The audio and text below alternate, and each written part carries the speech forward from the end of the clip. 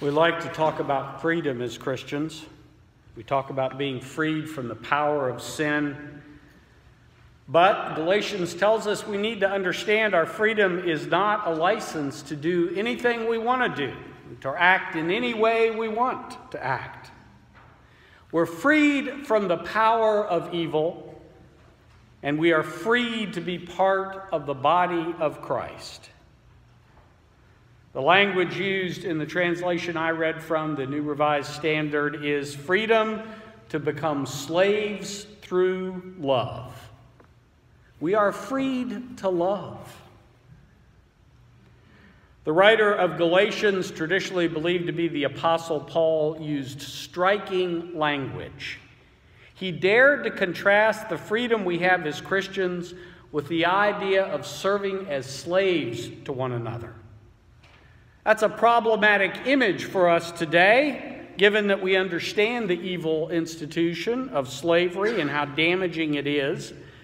But I suspect even in Paul's day, the people who were used to the idea of slavery stumbled mentally when they heard Paul refer to becoming slaves through love. Some translations have tried to pivot away from the image by speaking of service and servanthood, but I think Paul purposely used language that would have been a shock even for his day.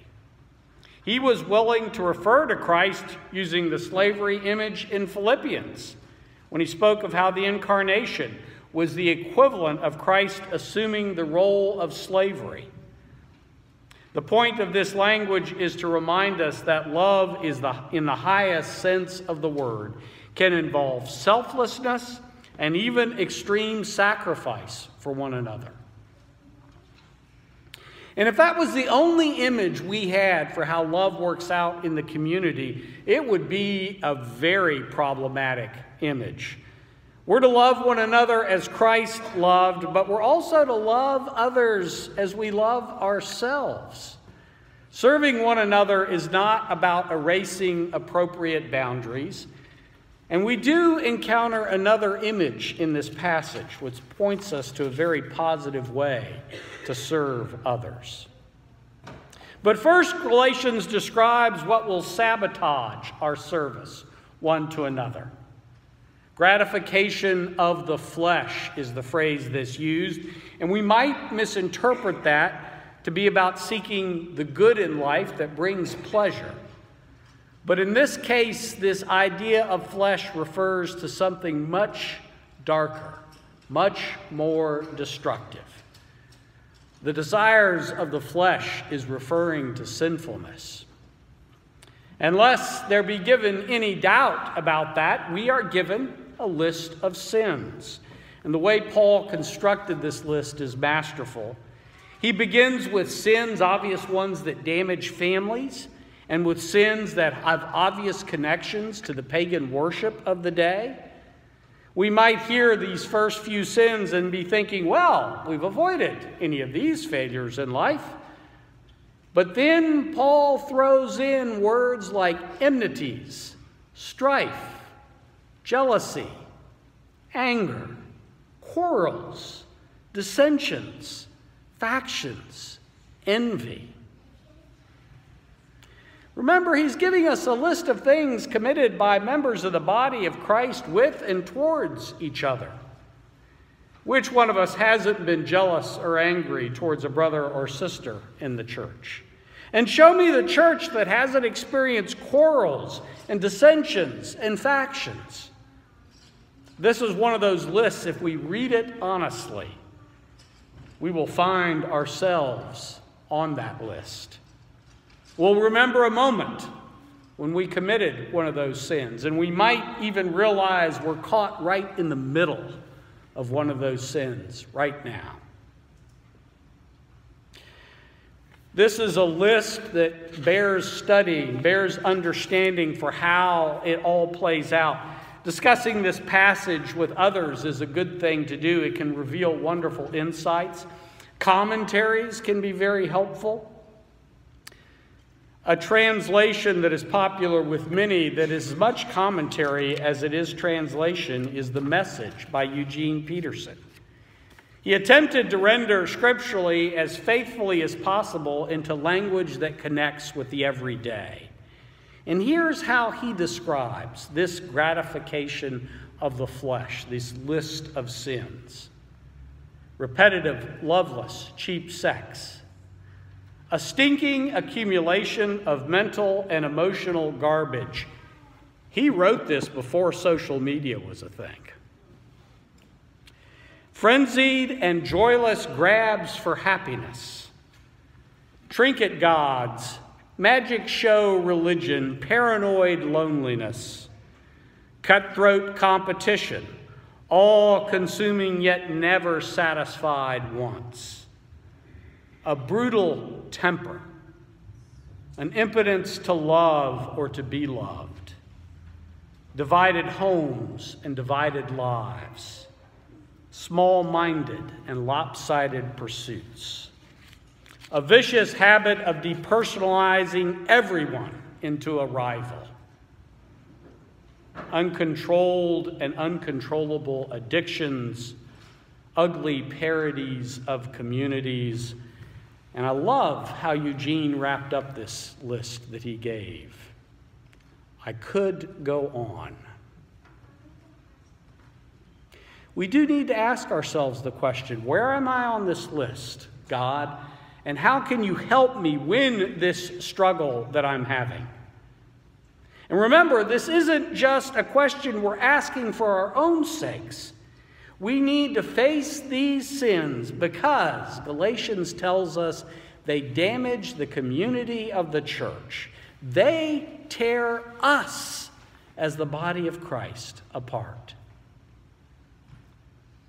And then the very next section of Scripture gives us some good news. It is a contrast to those sins, the evil pursuits, those damaging behaviors that destroy us and the church. By contrast, we are told, here's what the Spirit wants to produce in our lives. Love, joy, peace, patience, kindness, generosity, faithfulness, gentleness, self-control. The fruit of the Spirit. The Spirit wants to take the energy we would expend on sins and turn them into fruit. Fruit is something that feeds and nourishes. Often we think of that in a very personal way. If I have the fruit of the Spirit in my life, then I'm a better person. But remember, we're learning how to care for one another in love. And this image of fruit can teach us several things about what it means to serve one another in love. Because the fruit of the Spirit doesn't just feed us personally. It also feeds others. My fruit of the Spirit can nourish you, and your fruit can nourish me. Take the simple example of the fruit of joy.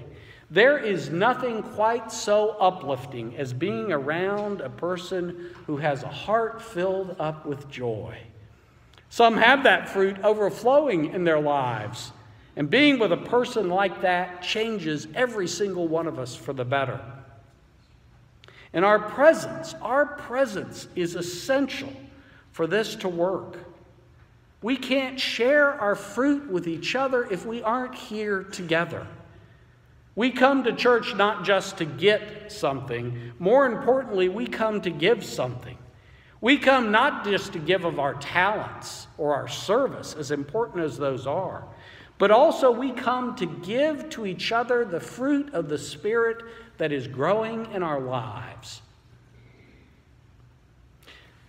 The fruit growing in our lives certainly begin with God. We are part of a divine vine, we are told, that springs from the heart of the Trinity. From God flows that eternal fountain of living water that Christ promised. God is working to eradicate the sins that damage us, and then instead produce this wonderful fruit that will feed our souls and feed the souls of our sisters and brothers in the community of faith.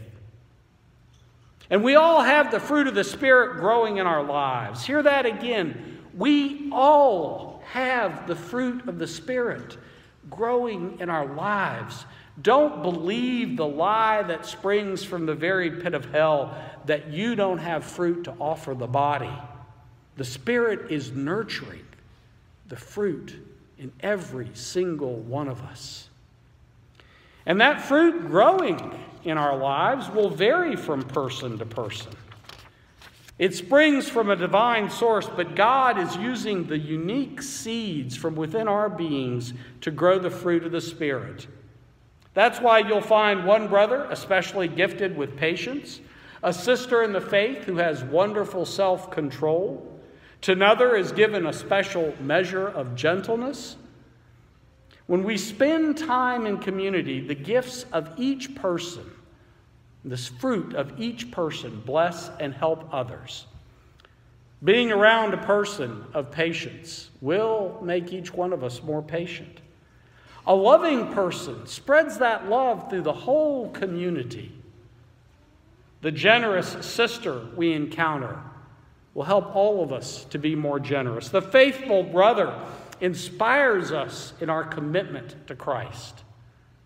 We don't need to produce every single one of the fruits perfectly in our own lives because the body of Christ is an orchard. Each of us produces fruit in abundance for the sake of others. Christ very much wants to free us from these sins that divide and harm. But Christ wants to do something incredible with that freedom. And one of the most meaningful and powerful ways that Christ uses us to serve one another in love is by the sharing of this fruit that Jesus is growing in our lives. The Spirit is growing that fruit in each of our lives and using it to build up the bonds of love in the church. Sisters and brothers, we are freed to love and to give our fruit to each other. Amen.